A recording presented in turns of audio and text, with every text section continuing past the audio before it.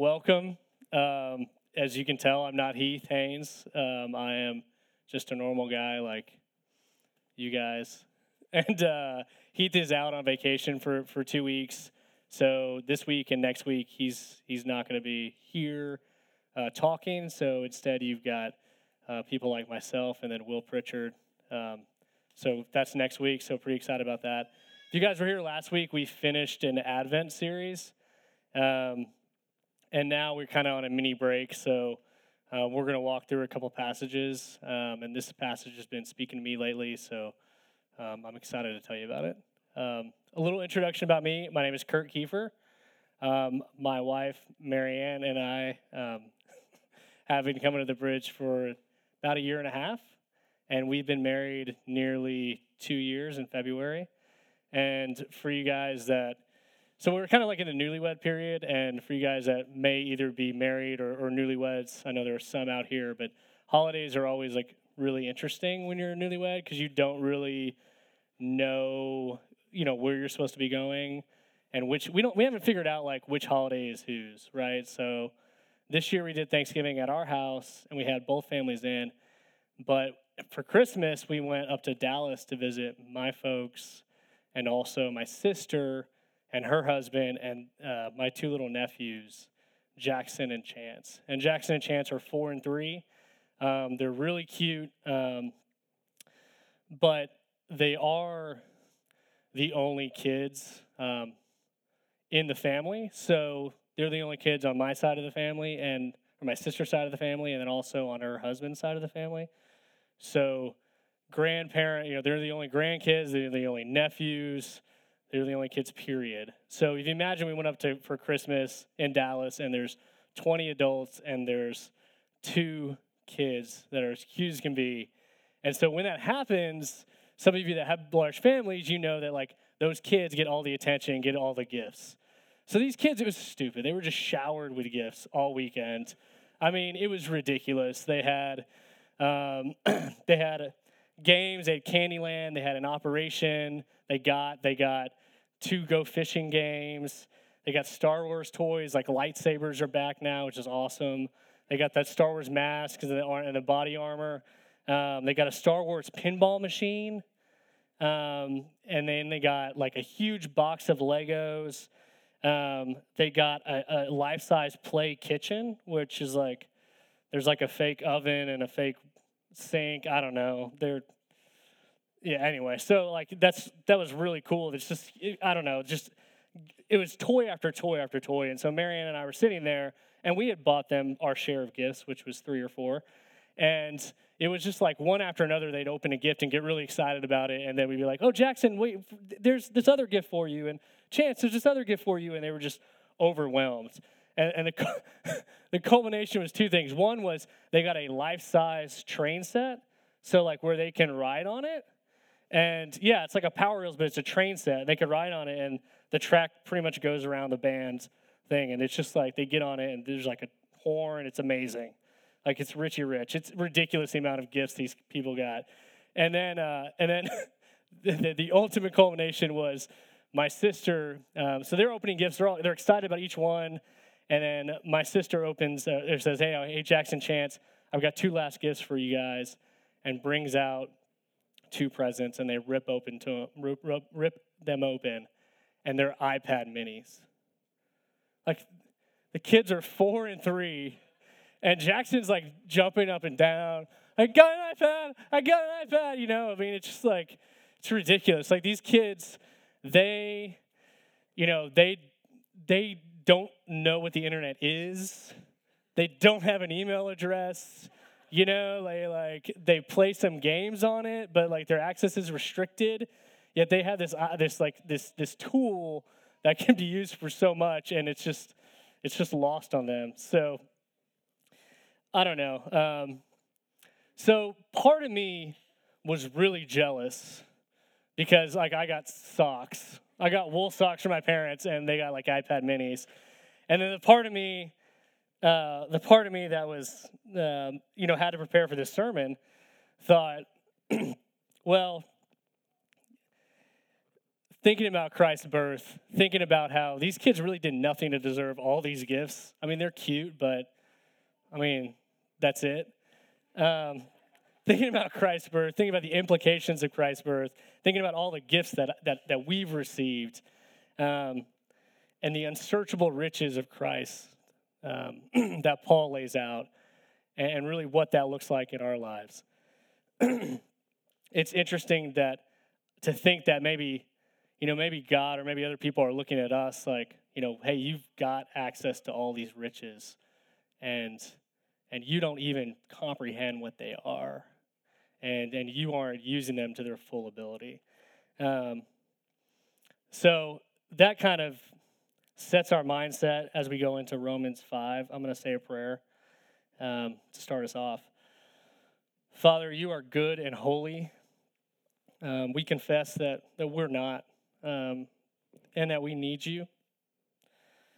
Let your word and your truth be heard today, and not mine, God. Give us hearts to respond to your truth, praise you for your Son, and praise you for your sovereign plan. God, in all things your will be done. Amen. So when you're flipping to Romans 5, if you could take out your Bibles. There's Bibles under the chairs if you don't have it, or open your apps. Romans is a New Testament book. The Gospels, Matthew, Mark, Luke, and John. And then you have the Acts of the Apostles, which is kind of a historical book. And then you have Romans, which is the first epistle or letter written by, the first letter that's in the Bible, in the New Testament, written by Paul to the Church of Rome. Now, Paul is an apostle. He's divinely inspired, an author of many letters that we see in the New Testament. And this is the first epistle that they've ordered in the New Testament, but it's not really the first chronologically. It really is listed. It's put in the Bible where it is because it builds on the Old Testament, and it explains the saving work of the Gospels, and it also explains some of the foundational truths that that the churches in the Acts of the Apostles were based on. So this was written by Paul in about 57 A.D., and that is, he was converted or saved in 33 A.D., so it's been 24 years since he was, given his life to God. So that's just a little bit of background. He's writing a letter to church in Rome. There's a little bit of discord between some of the Jewish Christians and some of the Gentile Christians, and the Gentile being the non-Jewish Christians at that point. So there's a little bit of discord in the Roman church, and he is writing to kind of remind them of truths of salvation, and also to he kind of he wants them to be united. He's at the time, he's on a third missionary journey. He's in Corinth. He is approaching Rome or heading towards Rome, and he wants them to be united before he gets there. And he's going to use Rome as a ministry base to which to preach to people in the what becomes Spain. So it's a great book. It's a great book to read through if you're a new Christian or if you need to be reminded, which we all do. It's kind of a complete summary of the gospel message, and it's his most concentrated presentation of God's saving work in Christ. So I'll read through Romans 5, 1 through 5. Therefore, since we have been justified by faith, we have peace with God through our Lord Jesus Christ. Through him, we have also obtained access by faith into this grace in which we stand, and we rejoice in hope of the glory of God. Not only that, but we rejoice in our sufferings, knowing that suffering produces endurance, and endurance produces character, and character produces hope, and hope does not put us to shame, because God's love has been poured into our hearts through the Holy Spirit who has been given to us. So, I like to think of this chapter as like a what now chapter, which starts out saying that we've been justified by faith, talking that Jesus came and died for our sins, and it's kind of a what now. So whenever we see a therefore starting a sentence, we always have to read more.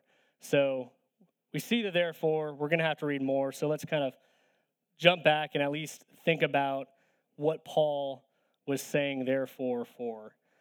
Chapter 3, he's establishing that all men have sinned and fall short of the glory of God, and that man is naturally unrighteous. In chapter 4, Paul lays out how the righteousness of God is not provided by man and our adherence to a law, but rather it's only provided by faith in God, and specifically faith in the death and resurrection of Christ. So we're going to hit just the end of verse 24 and 25. He says, Jesus our Lord, who is delivered up for our trespasses and raised for our justification. So it's important to set our mindset on what that means to then walk through the first part of chapter 5. So I have a friend who's a lawyer, and he loves this verse because Paul is really talking kind of in courtroom terminology a little bit. It's colloquial terminology for the day, but we'll kind of walk through what the it's not Dave Louis, but he probably loves it too. But we're going to walk through really what that means and what Paul's talking about. So he says Jesus was delivered up for our trespasses. So looking at the Greek, the definition of the Greek word for delivered up, is to give into the hands of another or to deliver into custody. Other places it's used in the New Testament when John the Baptist is cast into prison. When Jesus was betrayed and turned over to the Gentiles prior to crucifixion, they use that verb, delivered up, delivered into custody. You notice that it's past tense, so that happened. It happened, period. It's not going to happen, not that it will happen. It happened, done. And then there's a little transition phrase, for. So the for meaning in this case, in exchange. So he was delivered into custody in exchange. There was some substitutionary work there that was done. So what is it exchanged for? And it says our trespasses. So trespasses meaning sins or crimes, delivered in exchange for our sins and crimes, and raised for our justification. Again, the raised for our justification, that's past tense, so it happened. We know that it happened. It's not that it's going to happen. It did happen, simply. And the actual root word for justification is meaning acquittal. So there's been an acquittal here. So if we put it all together, all men are guilty, all men deserve punishment. Jesus was handed over and put to stand trial for our crimes before the ultimate judge. So before, not just for my crimes and your crimes, for the sins and crimes of Paul, for the sins and crimes of the other apostles, for Jews, for Gentiles, all crimes. And the only thing that we provide in this exchange is a need for that. That's our great need is what we give up. Since Jesus was raised from the dead, he was raised up for our justification. We can know that payment was accepted, or that really that the crimes deserved a penalty. That penalty was levied, and God accepted that penalty. So this is a great, this is the gospel, right? Jesus substituted for us. He was put on trial for our sins. He suffered the wrath of God for that, and he was raised, and he raised in life and raised for our justification, for our acquittal. So that's the gospel. Let that encourage you today, and let that color what we're going to walk through in chapter 5. So really, it's what now, right? So Paul talked about a salvation from the penalty of sin, and we walk into chapter 5, the salvation. He talks about the salvation of a power of sin in our lives. And that salvation from the power of sin in our lives, another word for that is sanctification.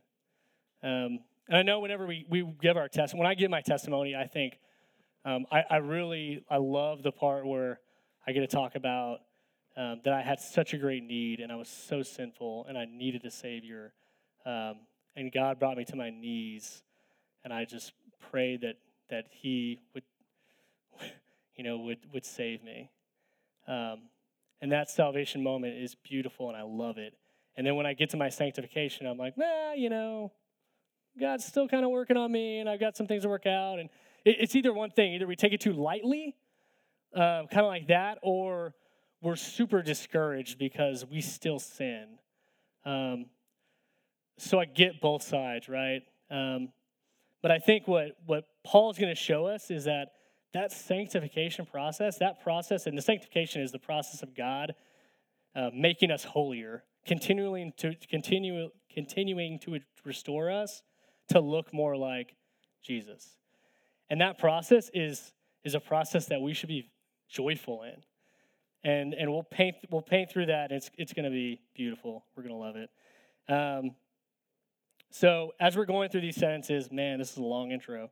As we're going through these sentences, we're gonna look for these, right? Look for an ongoing gift or blessing that's promised.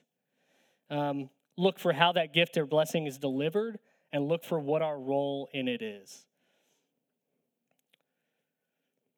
So verse 1, therefore, since we have been justified by faith, we have peace with God through our Lord Jesus Christ. Past tense, have been justified. It's done. Our role, faith. And then what our blessing is, it's peace with God. It's harmony and accord. You hear some people like, no, man, I'm good with God. Like, that's it. Like, you are good with God. Your past sins are forgiven. A God that demands holiness because he is so holy, accepts you as holy because of the righteous work through the work of Christ. So, verse 2 kind of expands on that, what that peace of God means to us in the next passages, and gives us a little color on what we can do with that. Through him, we have also obtained access by faith into this grace in which we stand, and we rejoice in hope of the glory of God. So that cause of action, Christ. Our role is faith again. And then we have multiple blessings here that are kind of expanded on the blessing we talked about earlier, which is peace with God. We have obtained access by faith into this grace.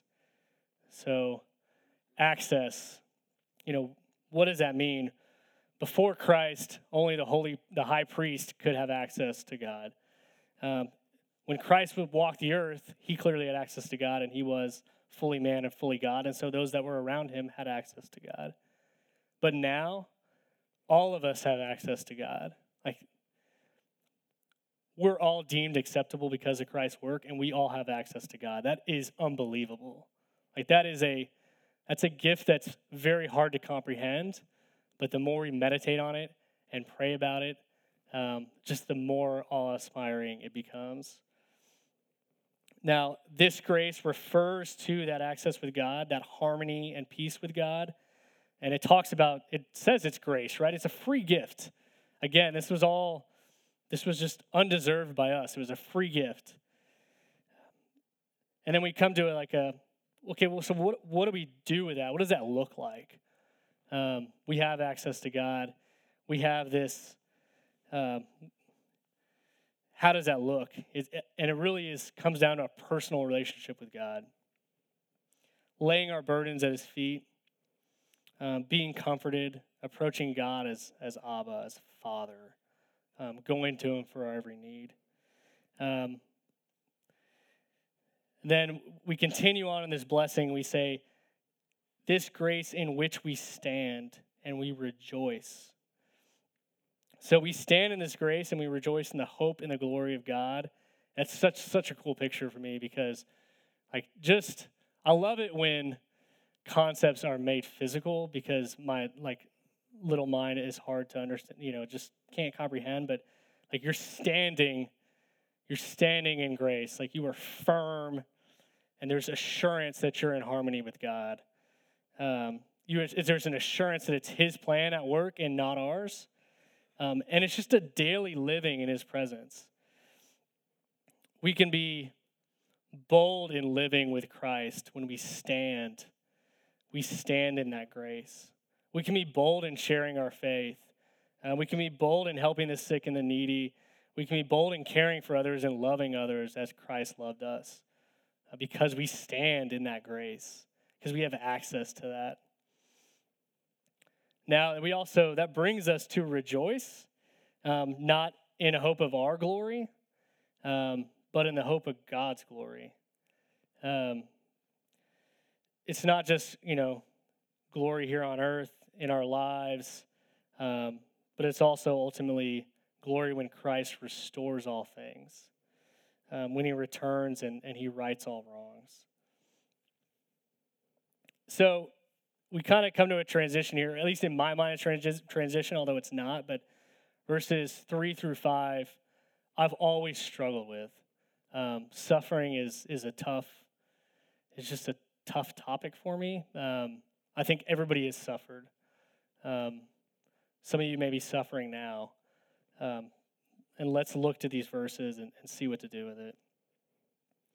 Not only that, but we rejoice in our sufferings, knowing that suffering produces endurance, and endurance produces character, and character produces hope, and hope does not put us to shame, because God's love has been poured into our hearts through the Holy Spirit who has been given to us.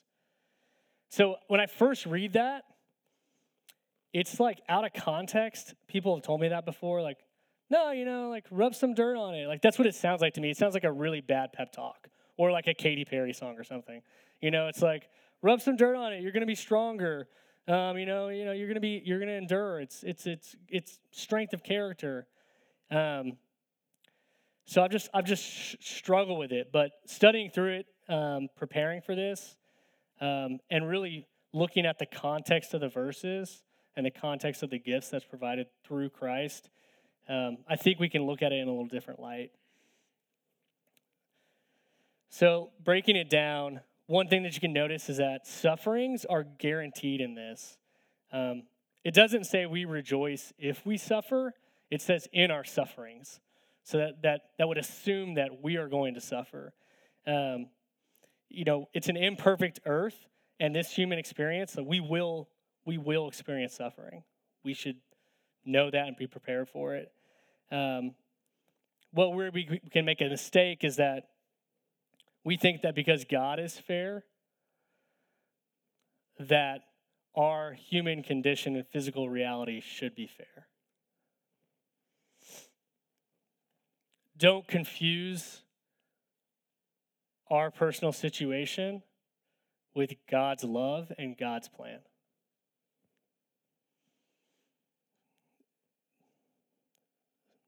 We know what God's plan is. God's paradigm and ultimate glory is upon the end of the earth when he returns, and every wrong is made right, and every injustice is dealt with.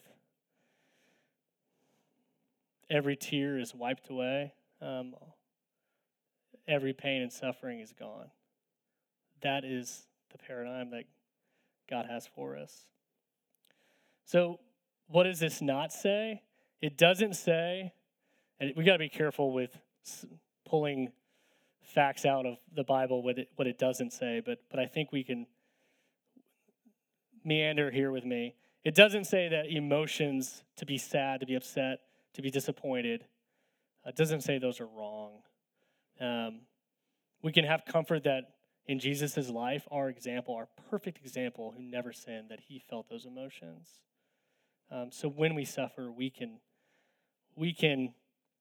be confident that it's okay to have emotions. Heath talked last week that rejoicing is a state of being. And I love that. We can rejoice that God's existence and God's love does not depend on our circumstances. So what was helpful to me was to flip this sentence around and see if, just see where it takes us. Not only that, but we rejoice in our sufferings, because God's love has been poured into our hearts through the Holy Spirit who has been given to us, knowing that suffering produces endurance, and endurance produces character, and character produces hope, and hope does not put us to shame. So it was easier for me to see it like that, because then the focus of God's hope and love is at the beginning of the sentence versus at the end. What we see here is an abundance of hope. We see an assurance of hope and an abundance of love. This is agape love, and it's the source of our hope. What do we know about God's love? Like, what does it say in the Bible? God is love. It's a characteristic. It's unconditional. It's not based on who we are or our condition or what we've done for him, or how we relate to him. It's patient. It's kind. It's faithful. It's righteous. It's perfect. Sacrificial, enduring, hopeful. It's constant. It's never changing. Love is never changing. I love Taylor Swift songs. I love Taylor Swift songs. But there is a line, and I love to sing them, but there's a line I just cannot sing in Welcome to New York. Maybe you've heard of it. But she says, like any real love, it's ever changing. And I'm like, no, it's not. I mean, I can put myself in her place with nearly any verse, but that verse I just can't. Like, no, any real love is never changing. Like, the paradigm example of love we have is never changing. It's constant. You're wrong, Tay. What we see about this love, that this perfect love is poured into our hearts. That verb in the Greek, it's like to gush out. It's to distribute largely, to shed forth. It's also used to talk about wine bottles when they break and wine is just gushed, poured out. It's the same verb that's used to describe the shedding of Jesus' blood. So this love is poured out into us. It's actually the same verb 9 times in Revelation that's used to describe the pouring out of wrath. God's wrath. But because of Jesus' work, instead of this pouring out of wrath, we have this great pouring out of a perfect love into our hearts. Like, what an awesome picture that is. I think of Living Water, or any well company that drills a well in an area that desperately needs water, fresh water. And you see those videos and those pictures of kids, the first time some of them have seen fresh water, and the water is being pumped into their hands, and they're cupping their hands, and it's filling up, and it's just spilling over. Like, that is God's love, perfect, clean, pure love poured into us. Like, that is a gift we have. It also says, I love it, because the verse keeps going, and it says, we have all of this through the Holy Spirit who's been given to us, It's like we've gotten all these gifts that we talked about, and we have the Holy Spirit. Like, that's awesome. Like I have an iPad, I have the Holy Spirit. That's awesome, right? It's imprinted upon us when we believe. The Holy Spirit is given to us. And the Holy Spirit, guides and counsels and governs our lives. With the Holy Spirit as our comforter, our counselor, and the abundance of love that's poured into us, we can live in a state of rejoicing despite suffering, knowing that God is refining us, strengthening us, and that ultimately the hope of Christ won't fail. That part's been finished. The Spirit reminds us that disappointments in life are temporary, and it's just a prelude to a great eternal life with God. So, what do you do if you have not received these gifts, if you're still searching, if you're still seeking? I implore you to listen to the last 5 verses. So verse 6 through 11. For while we were still weak, at the right time, Christ died for the ungodly. For one will scarcely die for a righteous person, though perhaps for a good person one would dare even to die. But God shows us his love for us in that while we were still sinners, Christ died for us. Since therefore we have now been justified by his blood, much more shall we be saved by him from the wrath of God. For if while we were enemies we were reconciled to God by the death of his Son, much more now that we are reconciled shall we be saved by his life. More than that, we also rejoice in God through our Lord Jesus Christ, through whom we have now received reconciliation. Message is that Christ didn't come to save the righteous, because none are righteous. We all fall short. He came to save the sufferers. He came to save the sinners. He came to save us. And he did this while we were still sinners. But you don't even have to, he did it. We look at the qualities of man that are shown in these verses without God: weak, ungodly, sinners, trespassers, enemies of God, disobedient, deserving of death, deserving of judgment and wrath. But God loved us so much through that. In spite of that, he sought us when we were strangers. He didn't leave us there. He freely accepted death and the abundant wrath that we deserved, and he reconciled us to him so he could pour out his love abundantly into our hearts. That's just a beautiful message. So if you are seeking, consider that love. Consider the love so abundant and so unconditional that it requires nothing from you but your need. A love that accepts you as you are, all your hurt, pain, all your unfaithfulness, all your sin. You're never too far from God. You've never sinned too much. This love is willing to forgive and heal, and it's just waiting for acceptance. Now, those of you who believe in this, what now? As a redeemed people, let's not live out our lives as children who have these great gifts that are given to us and really have no concept of what they are, have no concept of what their power is, and that they just sit unused.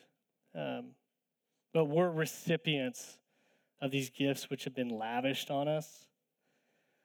And so let's stand in that grace and react to that, rejoice in that. How will our lives, our wives, our husbands, our neighbors, our city, our coworkers, Montrose, the city of Houston look? How would it change if we understood those gifts and accessed those gifts that are freely given to us? How would it change if we let those gifts dictate every action, every conversation, every thought? It's a cool picture.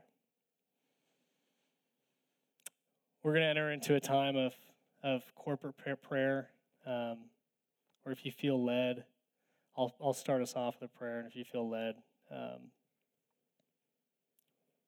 feel free to pray out loud. After that, we'll hit communion up. Heavenly Father, we are spoiled. We are spoiled with just the richness of the gifts that you provided us through your Son, Jesus Christ. I praise you for those gifts. Father, help us understand that. Help us comprehend those gifts. Help us use those gifts for your glory, Father.